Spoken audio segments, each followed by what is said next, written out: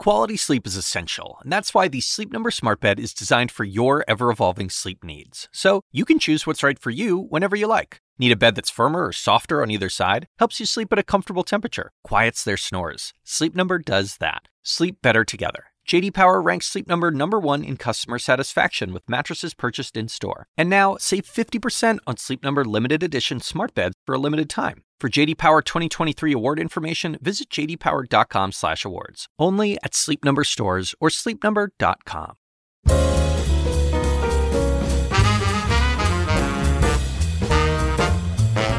And now, from the University of Chicago Institute of Politics and CNN, The Axe Files, with your host, David Axelrod.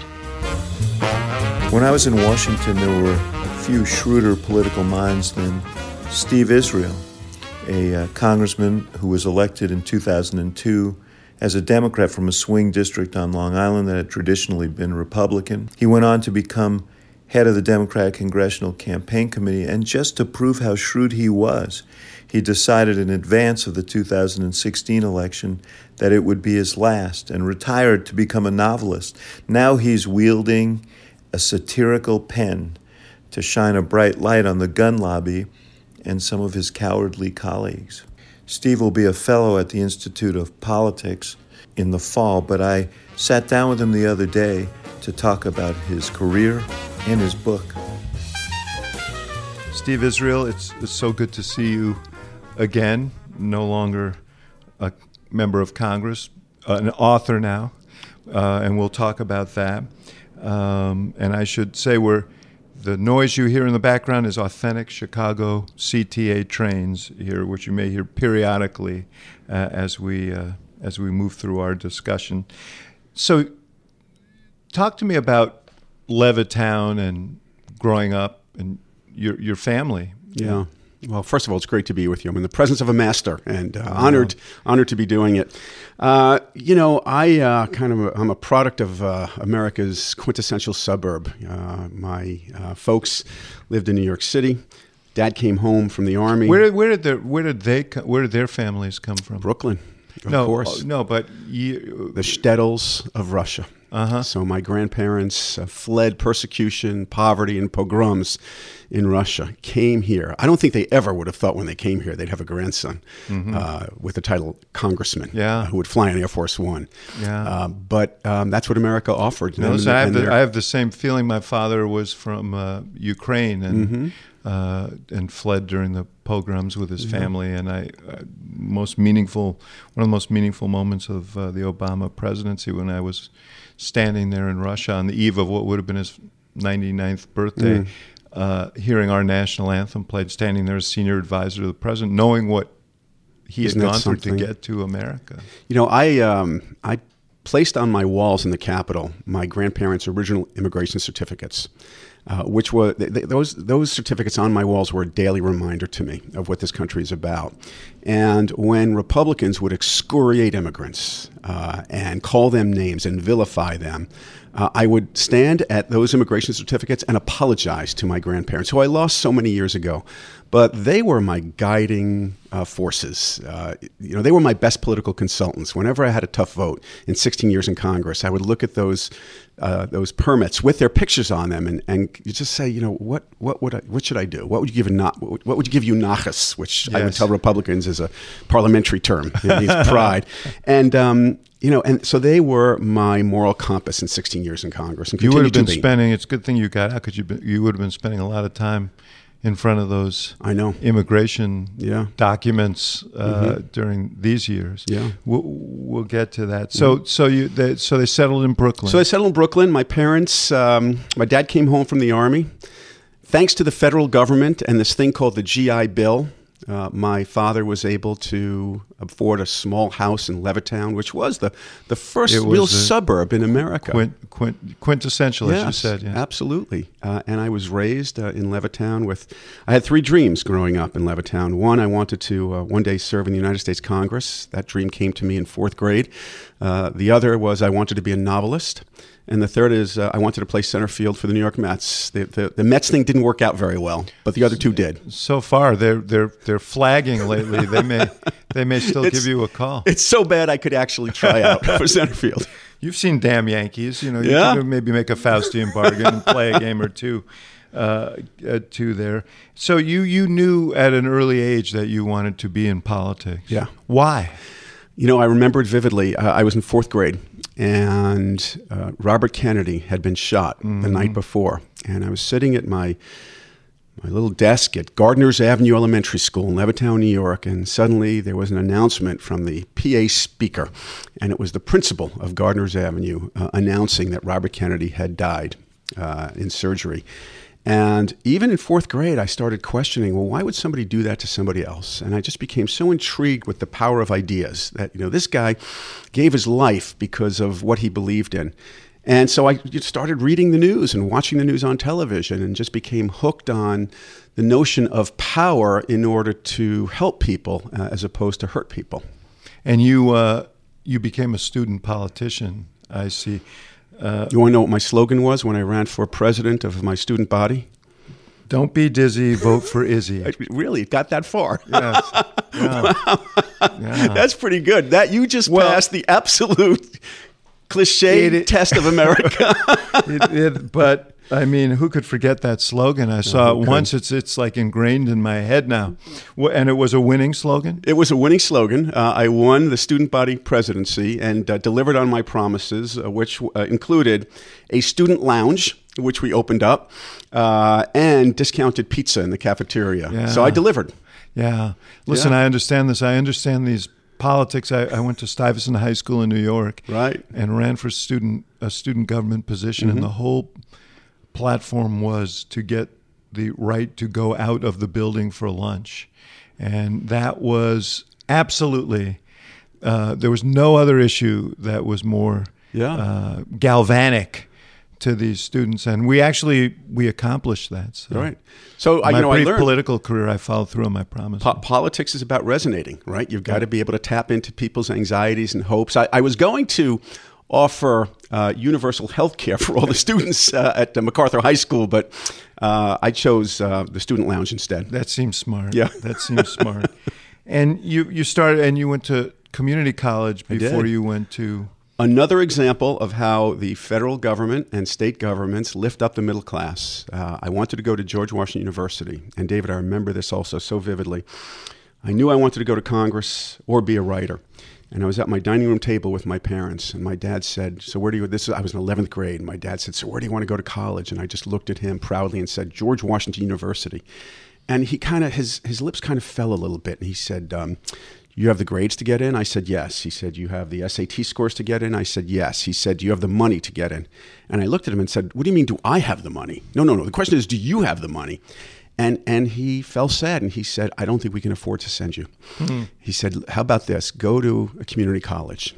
And if you do well there and you scrape up some money, we'll scrape up some money also, and then we'll send you to GW. Had it not been for Nassau Community College, I never would have been a member of Congress. A second example of where the federal government empowers and uplifts and strengthens the middle class. And you wanted to go there because of your interest in politics? Mm-hmm. I wanted to go to GW because I thought it could teach me everything I needed to know about public policy and politics. And when you got there, what kinds of experiences did you have? Because one of the advantages of going to those schools in the Washington area is Congress is right there. Yes. You can intern in Congress. You can interact with the movers and shakers. Mm-hmm. Did you do that? I did. In fact, I thought that the greatest value of going to GW was that the faculty there, they worked in the State Department. They worked in the White House. These were not just people teaching theoretical textbook examples. These are people who had to roll up their sleeves during the day, and act and experience and participate in government. And that was the best learning lesson for me. And Bob Matsui, was one of your early mentors, a congressman from California. Bob Matsui was a freshman member of Congress, and he hired me on as his part-time legislative correspondent. Those were the days when you had a computer operator inputting constituent mail, and I did that. So I went to GW during the day, and at night I just inputted constituent mail, and then I began writing letters, and then did that for several years. And One of the surreal experiences that I had was this. Bob, as you know, David, he passed away while he was in Congress. He was the chairman of the Democratic Congressional Campaign Committee, which I became. And I served with him for, I think, 1 or 2 terms, and then he died while I was in Congress. So the first guy who hired me, I got to serve with, and then he passed away, and his wife, Doris, was elected. You also worked, after you graduated, for Dick Ottinger, who was a Democrat from Westchester. And that, you mentioned Bobby Kennedy. There's this obscure history that's kind of interesting because a fellow named Charles Goodell, who was a congressman, was appointed to replace Bobby Kennedy. And this occasioned a 3-way race for the seat when Goodell came up. And Goodell became an anti-war vote in the Republican Party.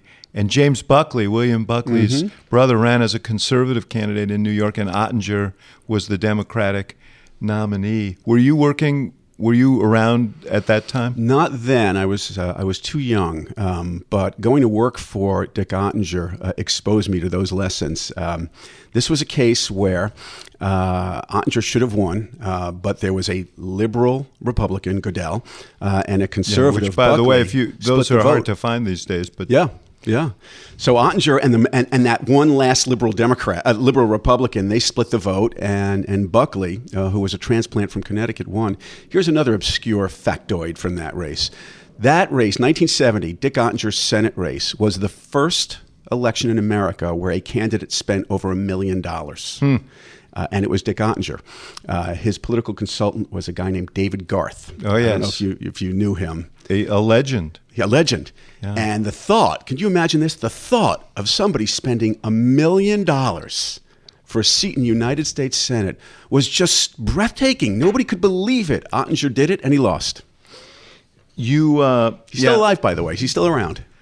Yeah, I think people, now Goodell's son is now the NFL commissioner. Right. So that little bit, when I met him once when I was working for the president, and we talked a little bit about his dad, who was a courageous guy. I mean, he basically gave his political career up for his opposition to the war. Yeah, exactly. So you quickly identified a target. You went to work in Suffolk County and through government. I mean, you sort of laboriously worked your way up through the ranks. Yeah, I volunteered as a kid on every campaign I could volunteer on. So I worked on congressional campaigns. I worked in county campaigns. I went to work for the first Democratic county executive of Suffolk in, I think, 30 or 40 years. It was a big Republican stronghold. Huge Republican stronghold. It's now a huge Trump stronghold, which is extraordinary to me. And why do you think that is? It's so fascinating. As you know, I chaired the Democratic Congressional Campaign Committee, so I have a real feel for districts, what's in the environment. And I told Hillary Clinton in 2016 at an event that I was concerned about what was happening in Suffolk County. And I said, of course, you're running for president, so don't worry. She said, no, I represented Suffolk County. I want to know what's happening. And I told her that this is a county that voted for President Obama twice. And this is a county that was drifting. And it's not that I would see Trump signs. It's that, frankly, I would see lock her up signs around Suffolk County, which tells me that the kind of radical changes in the economy, people's fear for their safety, whether it was gun violence or Ebola or beheadings, their loss of faith in institutions made Suffolk County kind of the canary in the coal mine for the rest of the country. That population just became so anxious that they were looking for an alternative to institutions. And by the way, they would have been fine, I think, voting for Bernie Sanders. They would have been fine, and they were fine voting for Donald Trump. It's not that they were voting for anybody; it's that they were voting against the notion of institutions and responsibility. They just wanted a big change. And while we're here, how much complicity did the Clinton campaign itself have? Very honestly, And I walked into that campaign headquarters 10 days before the election. I chaired the Democratic Policy and Communications Committee in the House. So my job was to fashion a message for every House Democrat, which had I done that, they could have just given me the Nobel Prize. There's just no way of doing that. And so, but I paid particular attention to my colleagues in Wisconsin, Michigan, Ohio, Pennsylvania, and Florida, because I knew that those were the states that she had to win. And my colleagues in many of those states were telling me she's not going to lose. She's not going to win my district. My Democratic colleagues, Matt Cartwright from Scranton, she's not going to win my district. And I went into the headquarters, I have to be honest, and alerted the folks there, to that possibility that in that aggregate of states, it looked like we just weren't penetrating. They disagreed with my view, which is fair. I was a congressman and not involved in the campaign on a daily basis, so I just assumed that they had better data than I did. And we lost those congressional districts. The members didn't lose, but Hillary lost many of those congressional districts and lost those states, which tells me one of the lessons in politics that I love is based on an old Navy saying: take your eyes off the radar and look out the window. I think we had our eyes on the radar, the data, and Donald Trump was listening out the window. I so agree with you. I said if I were to write a book about the election, the title would be, "Who are you going to believe, this data or your lying eyes?" That's exactly right. Yeah. I have a place in rural Michigan, and my wife called me the weekend before the election, and the campaign told me, "Yeah, we feel really good about Michigan," and she told me, all our neighbors have Trump signs in their yards. Right. And that meant something. That meant something. I'm confounded, to be honest with you, about how a campaign that was so well-heeled and had very smart people working for them kind of lost sight of what was in plain view. Yeah. When I was chairman of DCCC, I used to tell my candidates, and you tell me what you think about this, that in the final 2 weeks of the campaign, they shouldn't get too hung up on their polling or data. I said, just listen to the narrative. Listen to what people are telling you. If you can go to a kitchen table or a dining room table and hear what's being discussed around the table, that will give you a sense of whether you're going to win or lose. And I think that Hillary's campaign just stopped listening and were just too data-driven. They also stopped polling, They didn't poll after October 4th other than their analytics polling. That was a mistake. Yeah, I agree with you. Yeah. I mean, Donald Trump, is a force. There's no question about it. But he also was the most unpopular candidate ever elected president. Didn't win the popular vote. You have to really work to lose to Donald Trump. It doesn't just happen. Yeah. So this notion of listening to people, your political career began as a kind of town council politician. That is as granular a political assignment as there is. So what did you learn from that? So I was a town councilman in the small town of Huntington, Long Island, about 30 miles east of New York City. Is that a full-time job? It shouldn't be, but I made it one. And here's what I learned. Number one, it's always about constituent services. I can't tell you how many people would come up to me and they would say, I disagree with how you voted on that zoning issue, but you helped me out in getting a stop sign. So it's about delivering. It's about, as you said, David, keeping your promises.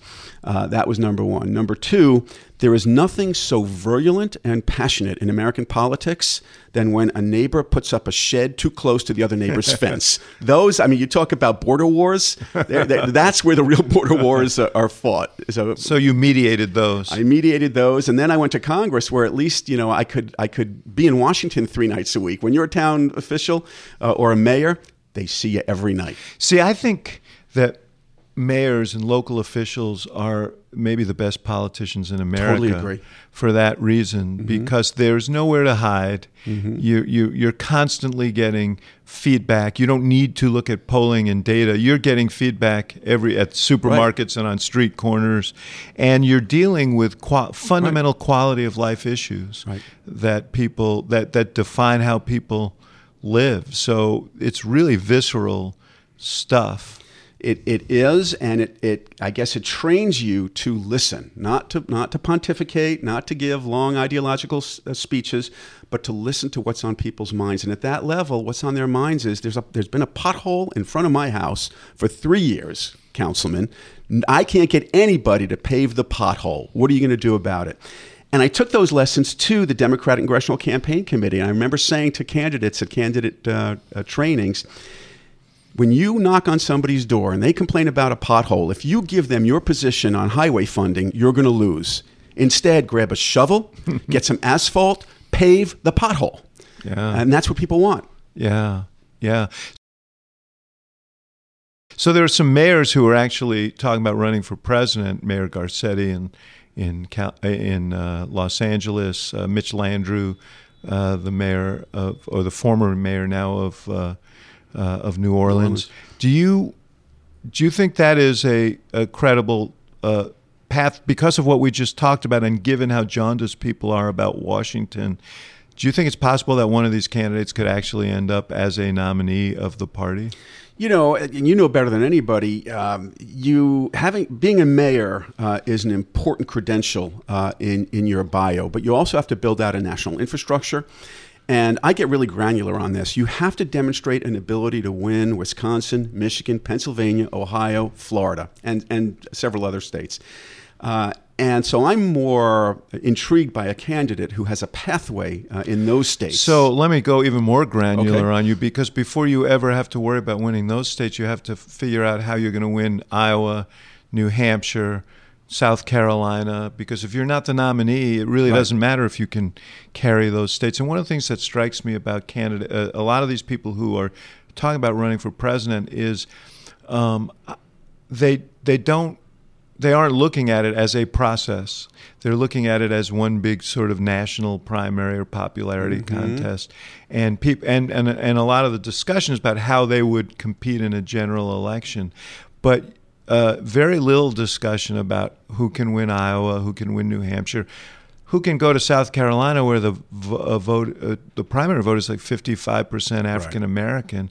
I mean, Hillary Clinton was the nominee of the Democratic Party because she had such a commanding position among African American voters who, as you know, in the democratic process generally come from districts that have outsized importance because of the way party rules work, awarding extra delegates to super democratic districts. So, you know, I look at a guy like Landrieu, who has been the lieutenant governor of a very rural state, lieutenant governor being important in the South because they run legislative bodies, and the mayor of a 60% black city.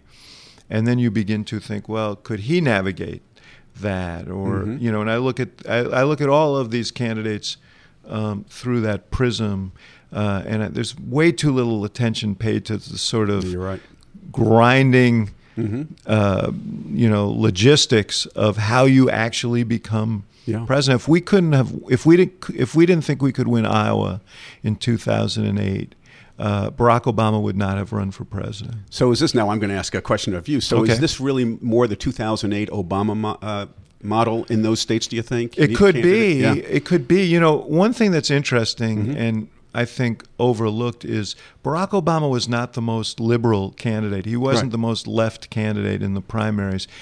He was anti-war. He had been against the Iraq War, which was an enormously important credential in that election. But on some other issues, he was more moderate than you know, a John Edwards, even Hillary on some issues. But he was in a position to navigate the process, and I think he got, because he was African American, I think there were certain assumptions that were made in his favor. But he also was in a position when he rounded the corner to do very well in South Carolina, to compete in many of the Super Tuesday states that had large African American populations, so. You know, we thought all of that through before he made the decision to run. And my admonition to every candidate is think through how you're going to navigate this process. Do you have the profile? are you positioned to come through? You know, we also had the advantage of him being from the neighboring state to Iowa, so that was very helpful for both reasons of identification and also the fact that it was easy for him. He spent 87 days in Iowa in 2007. So, it's interesting. You know, one of the reasons I appreciate you is because you are you get into the details of all of this, and you know, there's so much of importance to discuss in terms of the future of the country and some of the major issues we're facing that are being exacerbated right now by what we see in Washington.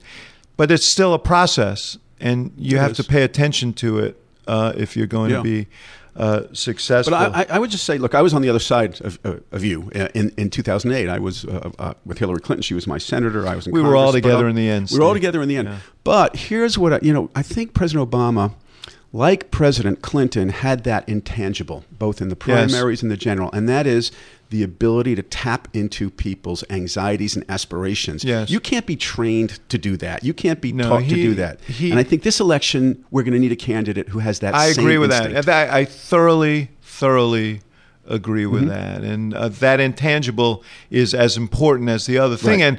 And that intangible is also the thing that helps you navigate the process, because there was no room that Barack Obama could walk into where he felt uncomfortable, where he didn't feel like he could relate to people. And, and a lot of that came from having campaigned in Illinois, in these small towns in Illinois. I mean, Iowa was very familiar to him because so much of Iowa was so much like so much of downstate Illinois.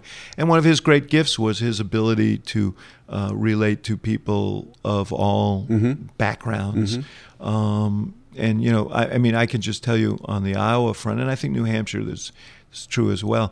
If you can't do that, it's very hard to win, because that's this is retail politics. Right. So the ability to relate to people in a small room, but also inspire people in a in a big arena, that's a hard quality to find in people. So a guy like Mitch Landrieu, I think, who had to campaign in Breaux Bridge, Louisiana, but also knows how to win New Orleans. There you go. So he can bring. So he gets it. He can bring that. How about that? I got. So that's why I look at a guy like him and I say, that's someone to keep an eye on. Yeah. So in terms of your own story, you were headed in one direction, running for Suffolk County Executive, and all of a sudden something happened that sent you in a completely different direction. Which is another lesson about politics I learned, and that is better to be lucky than good. Yeah. So I was all set to run for Suffolk County Executive, and my congressman was Rick Lazio, who had a very Republican district, who was winning reliably with 75% of the vote. He decides he's going to challenge Hillary Clinton. Because Rudy Giuliani, who's of late famous again, was running for the Senate against Hillary and then dropped out, had health issues. He had health issues. So I was actually, it's an amazing thing, I was sitting in a Chinese restaurant on Long Island, which is where most politics is decided. So this is this sounds like a quintessential New York story. Totally. Yeah. And I was negotiating with a friend of mine who also wanted to run for county executive, and we were going to try and figure it out right at that lunch. And those were the days where we had pagers, no BlackBerries, and all of a sudden my pager started buzzing and ringing, and I looked at this guy and said, I don't know what's going on, but something's happening. I got to go make a phone call. So I went to make a phone call, and the TV set over the bar in this Chinese restaurant was flashing the news that Rudy Giuliani had decided not to run, and Congressman Rick Lazio was going to run. And I went back to the table and said to my buddy, good luck on your county executive's race. I'm running for Congress. And that turned out not to be.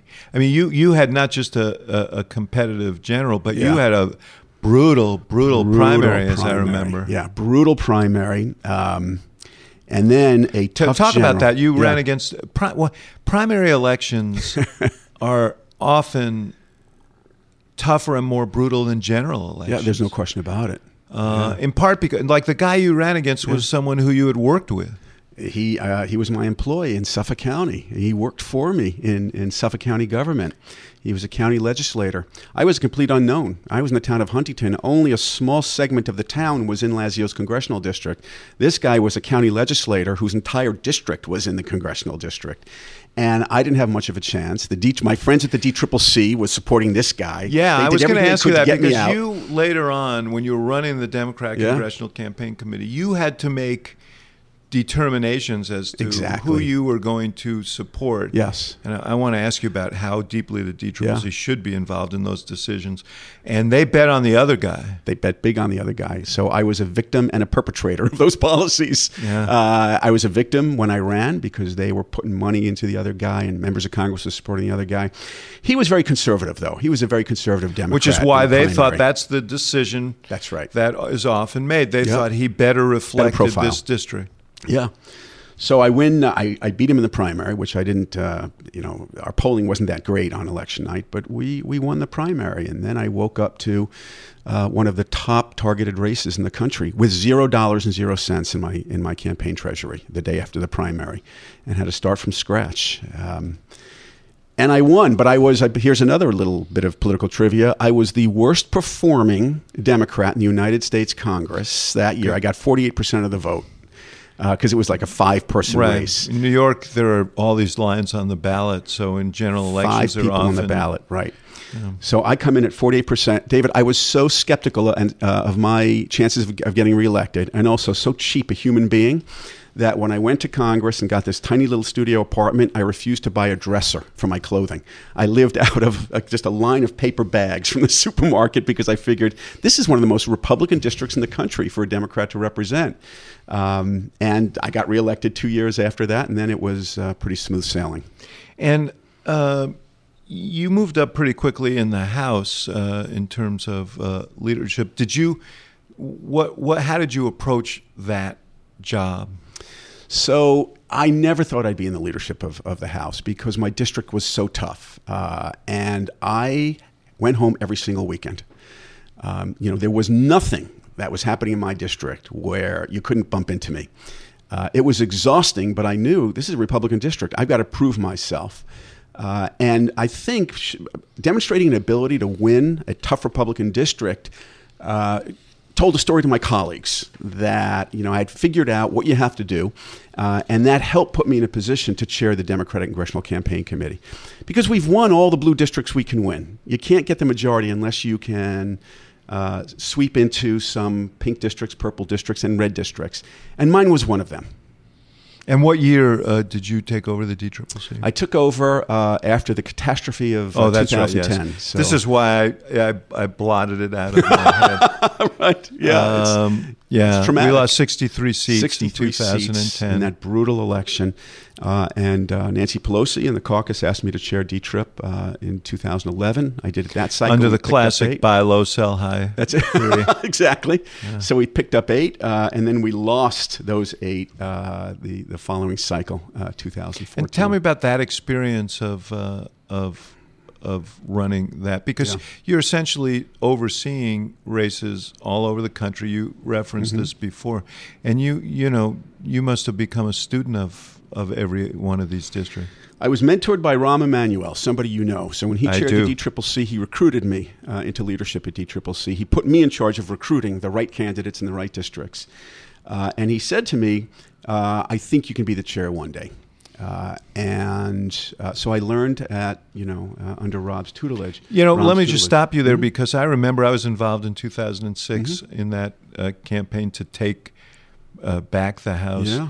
And I remember how assiduously he approached the candidate recruitment thing. I remember him, Heath Shuler. He was trying to recruit Heath Shuler, and Shuler was worried about whether he would be able to attend his kids' ball games. And Rahm would call him from his kid's ball game, and he'd hold up the phone so that Shuler could hear the crowd at his kid's ball game. I heard that story, and so on. But he was very assiduous about identifying people, and some of them hadn't even thought about running for Congress. Right. Yeah, assiduous and merciless, yes. I would say. But Rahm taught me. That sounds right. He taught me, I think, a really important and fundamental lesson about winning majorities, and that is you don't win them in the closing weeks; you win them in the opening weeks with your recruits. So he would send me into these godforsaken remote districts. You know why I know about Breaux Bridge in Louisiana? Because he sent me to recruit a candidate in Breaux Bridge, Louisiana. I didn't even, I remember calling Senator John Breaux and saying, "Where's the closest kosher deli?" Yes, I was going to say, I bet you were probably the first Jew in the town. I think so. Yeah. I think so. There was that awkward pause on the other end of the phone. He said, "Well," I said, "No, I'm kidding. But Rahm, taught the lesson that is irrefutable. Number one, you don't win in the closing days. You win at the beginning by the quality of your recruits. Number two, you've got to recruit in areas that people are skeptical about. We've won all the blue districts to win. In this cycle, which I study assiduously, yes. there aren't many more blue districts that we can win. There are only a few that we have to defend. You want to win the majority, you got to go into Louisiana. You've got to go into Kansas. 2 districts in Kansas. So let me ask you this. He recruited and he also discouraged candidacies of people who he thought couldn't win, and I'm sure you did that as well. I did. We're in a unique time in our history. We have record numbers of people wanting to run for office. I think that's a positive thing because there is this new sense of engagement.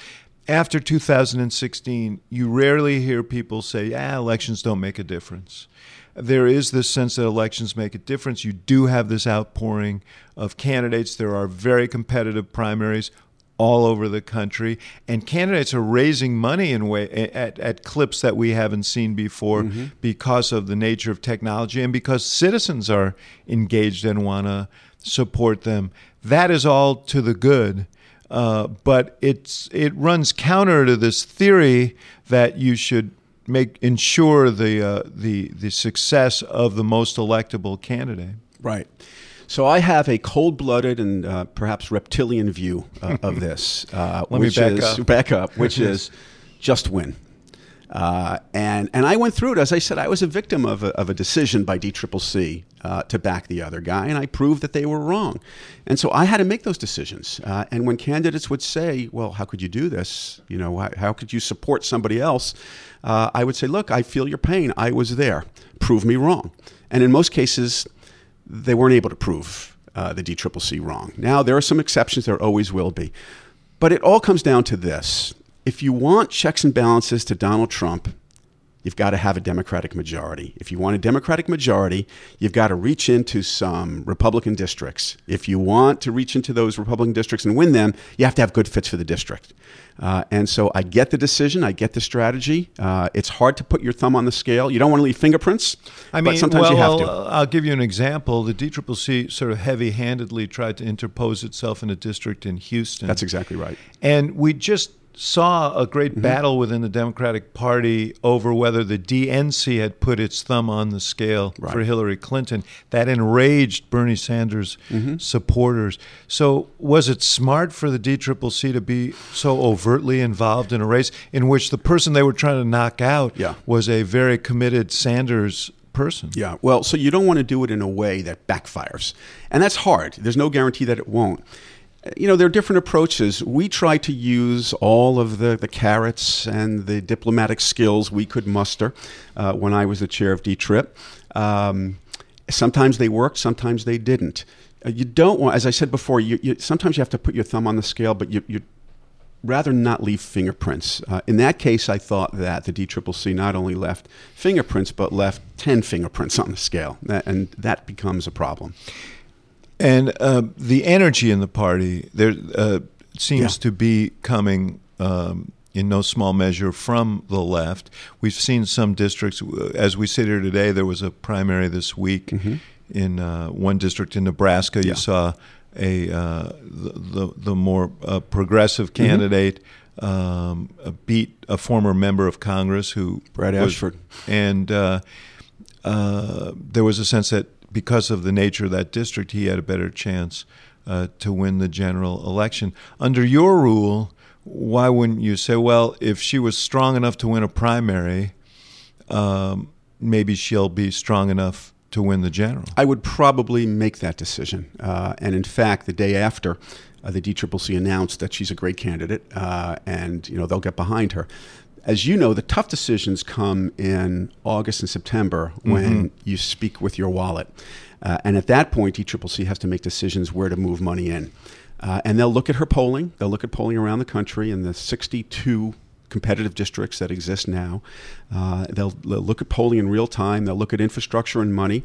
And if she's competitive at that point, they're gonna buy time in her district. I should ask you now, just to get it out of the way, what is the outcome of this congressional election going to be? And just remember, you're being recorded. Yeah. Well, I'm the guy who appeared at a New York Times forum on election night in 2016 with my colleague in Congress, Hakeem Jeffries, and announced to the crowd that in 3 hours, Hillary Clinton was going to be president of the United States. So don't take what I say with anything but a grain of salt. You're the only observer, commentator, pundit who got that wrong. So, yeah. With that disclaimer, yeah. I think there's well over a 50% chance that the Democrats take the House, and here's why. Conservatively, there are now 62 competitive districts in the country. Just to put that in perspective, when I chaired DCCC, we had to bust our butts to get it to 30 competitive districts. Now there's double that. Of those 62 districts... And define competitive. Define competitive as swing districts or districts where you have a specific Republican incumbent who looks weak, hasn't raised money, maybe has some ethical issues. So we got it up to 30, and that was our high water mark. It's now 62. And you've seen a wave of Republican retirements, which has upped the number. We could hardly get anybody to retire when Republicans to retire when I was DCCC chair because they didn't believe they were going to lose the majority. Now they do. Of those 62, I count 6 to 7 that are being defended by Democrats. And I count 56 to 55 that are being defended by Republicans. This is like the reverse of what's happening in the Senate. The math fundamentally favors Democrats. I do think that we need to be a little bit realistic about the challenge. I mean, some people are talking about picking up 60 seats and 50 seats. No, Democrats need about 25 seats to be in the majority. I see this landing right now in the low to mid 30s. And the reason for that is Republicans outsmarted us on redistricting. They went local, they took control of the maps, they built themselves firewalls that will be very hard to breach. But even with those firewalls, I think there's a better than 50% chance that the Democrats take the majority in the House. So why did you leave the House? Well, I spent my childhood believing that I was going to write. I came to the conclusion in Washington that I was never going to write a law that was going to pass because of the gridlock. And maybe I should focus on writing books. It would be more effective and pleasant. And also, to be perfectly blunt with you, I couldn't stand to get into another cubicle to make another fundraising call to another donor asking for another dollar. I did this piece in the New York Times when I left that was pretty controversial called Confessions of a Congressman, where I quantified the hours that I spent. And you talked about the first message you got when you were a young congressman about what the most important things you needed to do. Right. So I show up, 2001. My dream came true. I'm like Jimmy Stewart in Mr. Smith Goes to Washington. And, within a week, I had to become Frank Underwood, in House of Cards. Because one of the first messages we get is you got to raise $10,000 a week if you're going to come back and you're from a competitive district. By the time I left... What's the number now? $30,000 a week. When I was elected in 2000, I was told 10 hours a week of call time. When I was the DCCC chair, I had to tell candidates 30 hours of call time a week. It's just not a sustainable model. It's a huge opportunity cost. Yeah. It's also, I think, what people perceive. I mean, there's a sense that the perpetuation of members of Congress in office and the money chase that involves and the compromises that entails is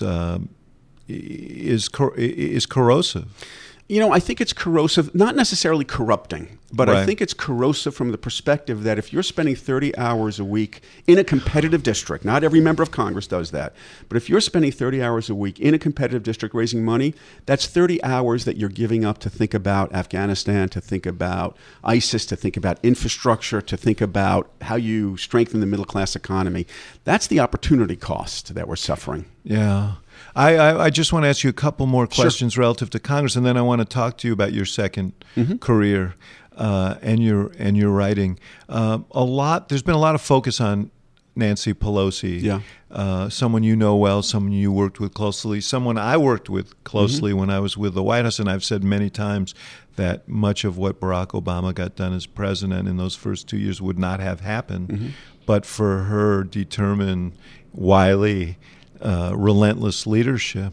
Nonetheless, she has become and has been from the beginning a target of the Republican message machine, and candidates are finding that she, you saw Conor Lamb in Pennsylvania eluded that, but most of the campaign was Conor Lamb's going to be Pelosi's sheep, and there is this fear among candidates that is a burden.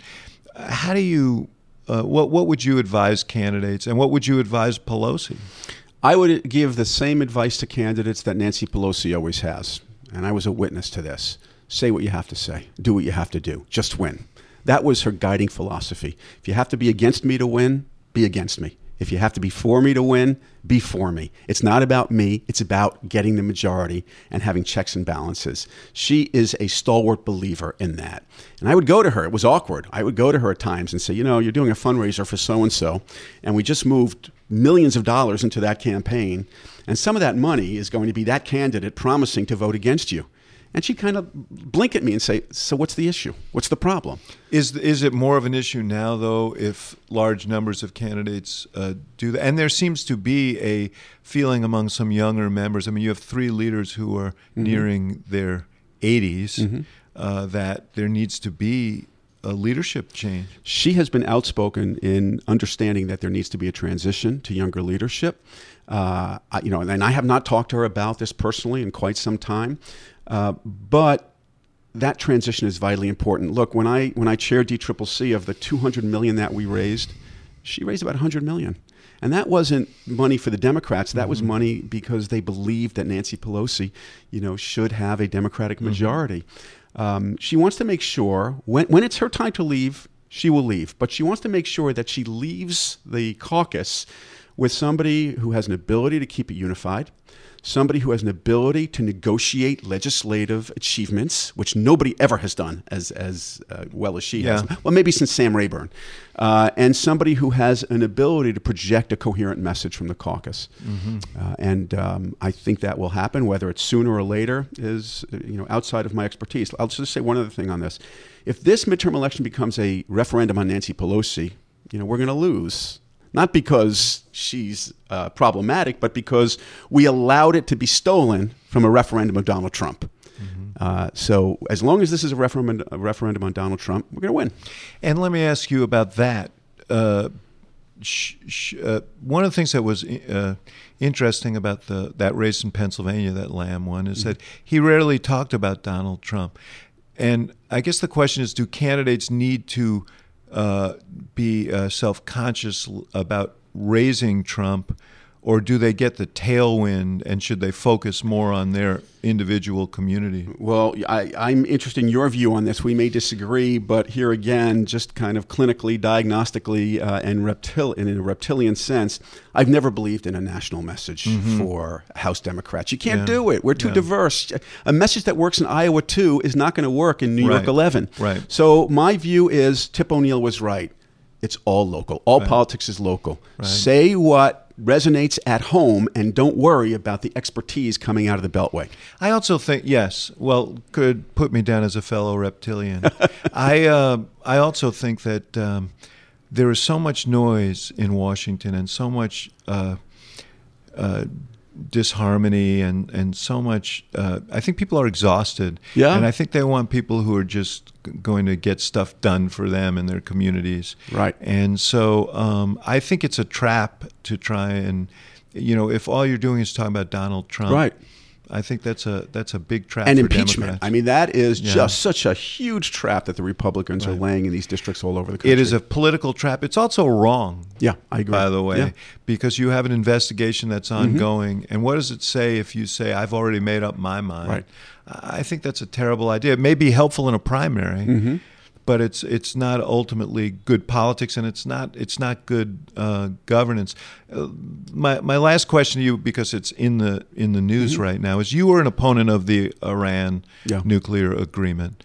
It has now been in place for a few years, and now the president is walking away from it.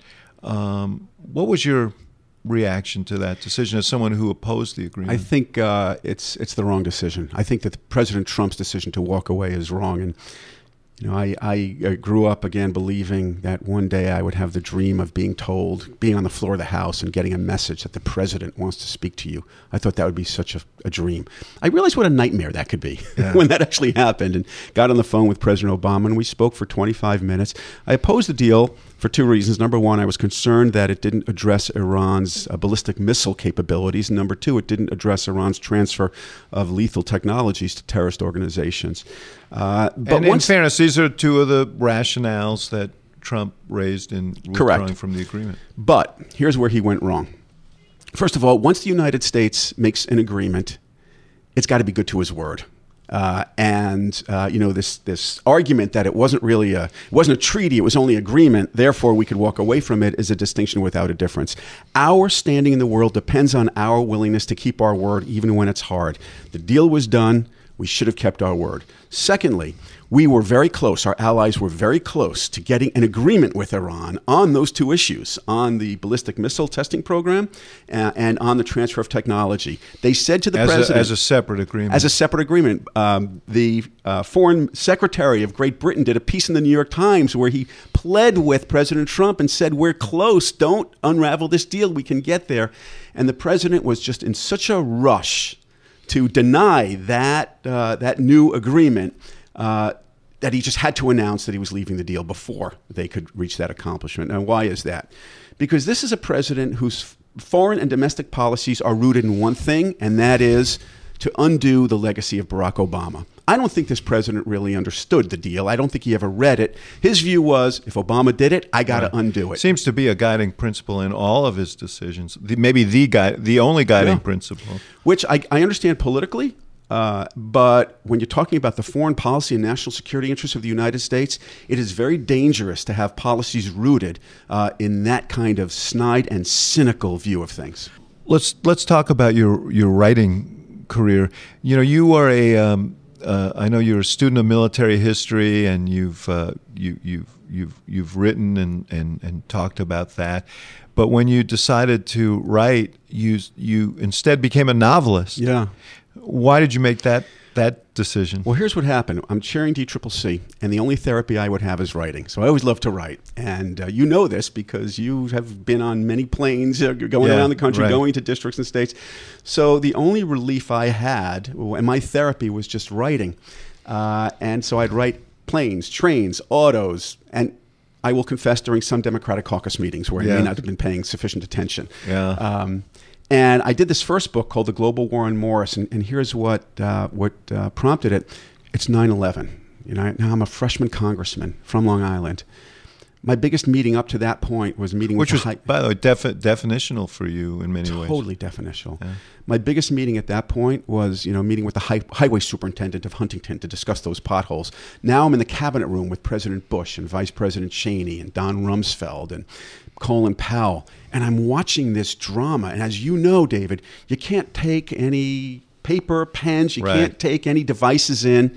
And I would just watch this drama and hear some, at times, absurd dialogue from some of the people around the room. And then I'd rush out and I would just kind of frame it. I wouldn't write anything that I couldn't write, but I'd kind of frame this and frame the dialogue and the human drama and the tension and some of the absurdities. And that ends up becoming my first novel, The Global War on Morris, which is the story of this schlub, this schlemiel from Great Neck, New York, who doesn't watch the news. He may not know who David Axelrod is. He just loves the Mets and Turner Classic Movies. The definition of a schlub. The definition of a schlub. And suddenly, because of a mistake in the National Security Agency, he becomes targeted as a major terrorist mastermind. So this is The Global War on Morris. Then I wanted to do a second satire, and I wanted to deal with gun violence. And the reason for that is, in 16 years in Congress, there were 52 mass shootings. A movie theater in Aurora, Colorado, Virginia Tech, a campus, church in Charleston, and Sandy Hook. And the most prevalent question that I would receive after every one of those shootings, and most of my colleagues, was this: when are you going to do something about it? Mm-hmm. And it wasn't just from progressives, it was from NRA members. Do something. Don't do everything, do something. And I decided to answer the question, when is Congress going to act, in the best way I know, through satire, snark, and from the inside of those hearing rooms, those caucus meetings, and those markups. And the answer is never. I'm sorry to say. Now, maybe it changes with Parkland, but I knew the answer in over 16 years was never, because of the intensity of gun voters, which overwhelms all other issues. And I remember, I think you'll appreciate this, I remember after one Appropriations Committee markup where we offered amendments like no fly, no buy, if you're too dangerous to get on a plane. Which should be a no-brainer. It's a no-brainer. 90% of America If you can't get on it. a plane, you ought not to, because That's right. of security concerns, Yes. you ought not to be able to buy a weapon. We offered that amendment. It was defeated. Offered an amendment to completely ban cop-killing bullets. No loopholes. Defeated. Offered an amendment to strengthen background checks. Defeated. And I remember getting on a members-only elevator, and some of my Republican friends were very angry at me, and they said, "Why did you force us to take those votes, to vote against that stuff?" And I said, "What do you mean, why did we force you? The question is, why did you vote against that stuff?" And they looked at me kind of sadly, one in particular, and said, "Well, I wanted to vote yes. I can't go to my district and face those gun voters. I'll lose in a primary. Not a general, I'll lose in a primary." Which is and that's why nothing's going to get done. in American politics right now. Yes. And it was more the organization of voters by the NRA than the money itself that the NRA spends. Absolutely. Yeah, I think that's a misunderstood. Total misunderstanding. And I explain it in this book. I mean, I answer the question in big guns, what's going on in Congress? And I shatter some myths. There is this assumption that the NRA spends lavishly to protect its candidates. No, it's not that at all. It's that they exploit that voter intensity, that 10% of voters who are against no-fly, no-buy. Mm-hmm. They are single-issue voters, and the gun lobby is expert at exploiting that. So let me ask you about the Parkland kids and the activity that they've encouraged and provoked with their very earnest pleas. Yeah. Did you see in that any possibility that there could be a counterweight, that there could be a mobilization, at least in some districts, that could be decisive? We've talked about the fact that there are these marginal districts. Many of them are in the suburbs, which has a different outlook on being in metropolitan areas on the gun issue. I mean, could the gun issue play the other way in this election? It can if these students are strategic. First, there is unique alignment in this midterm election of the most competitive districts in the country that are also the difference between an incumbent who votes with the gun lobby 100% of the time and a challenger who will vote against the gun lobby at times. There are only about, by my count, 10 to 15 of those districts. And so if these students over the summer go to Florida, not to wear flip-flops on vacation, but to flip a couple districts in Florida. Nicely done. Will, nice you like that? alliteration there, yeah. Then that could change the game. So they've got to focus on this alignment of districts. And the other thing I would say is this, and we go back to my town hall days. So after Parkland, I'm invited to address a rally of students and families at Huntington Town Hall.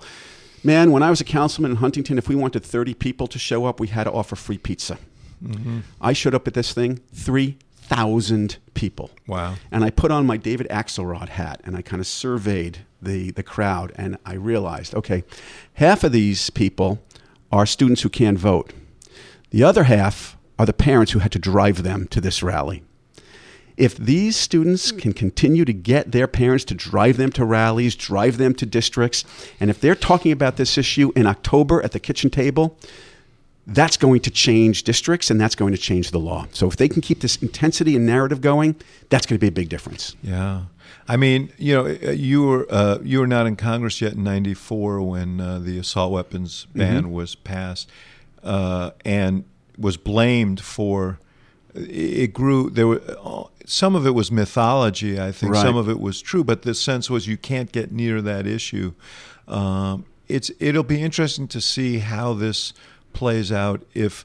At the end of the day in November, part of the storyline is, hey, a whole bunch of guys lost their and gals lost their seats because they were so rigid on this gun issue that their constituents wouldn't tolerate it. So in Big Guns, I make the point, again through satire, that there is nothing more elucidating to a member of Congress than watching a colleague lose an election over ideology. Right. They will, within 2 minutes, find a gun safety bill to sponsor. And that's what it's going to take. A few of those 10 to 15 districts, you don't have to win them all. But if you win 3 to 5 of them, that's a sea change on this issue. Yeah, and I think what'll be interesting is how artfully and aggressively, not just the students but others who support gun safety laws, take that and build their own story and narrative, because it will have outsized importance. Steve Israel, congratulations in your new career. I think your timing was exquisite. Thank you. Making this transition when you did. I know you're going to be a fellow at the Institute of Politics at the University of Chicago in the fall. I'm looking forward to it, and we're looking forward to spending more time with you. Thank you, David. Thank you for listening to The Axe Files, part of the CNN Podcast Network. For more episodes of The Axe Files, visit cnn.com/podcast. and subscribe on iTunes, Stitcher, or your favorite app. And for more programming from the University of Chicago Institute of Politics, visit politics.uchicago.edu.